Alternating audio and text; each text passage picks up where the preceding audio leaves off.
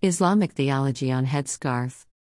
The Quran instructs men and women to cover their bodies from each other. The Quran does not provide exact details on how to hide their bodies. However, the faith of Christianity is evident that a woman must shave her hair, and cover her hair with a garment so the falling angels would not seek their hands. When the faith of Islam began to spread from Saudi Arabia to the rest of the world, it came in contact with other cultures. And each culture has its distinct values and defines what modesty means. Therefore, there is no one way for men or women to cover their bodies, as the below pictures illustrate how women cover their bodies from one region is different than another area.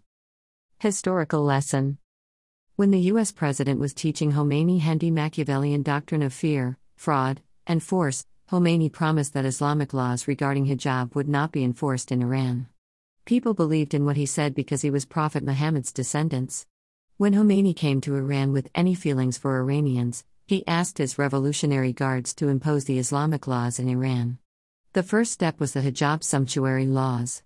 This Islamic law was a first stepping stone to marginalize women in society. The system developed policies that disregarded women's right to emancipation and turned into an invisible person. Today, women are struggling against injustice in Iran and are asking to be free, and do not want to wear hijab. The regime is always ready to deploy its paramilitary forces in the streets and smack, slash, and tossing acids on anyone who does not obey the Islamic laws. In one case, 4 young individuals came together and made a song about Happy Tehran. The system identified them, imprisoned them, and blacklisted their names. Let there be light. Western politicians are aware of the dynamic of the hijab issue in Iran. Plus, women in Saudi Arabia are tired of hijab. They know for a fact that hijab would reduce their values as a human being. Plus, the veil turns the dignity of women into an emptiness. They become nothing but the servant of men. Why are the politicians allowing women who wear the headscarf to come to Canada?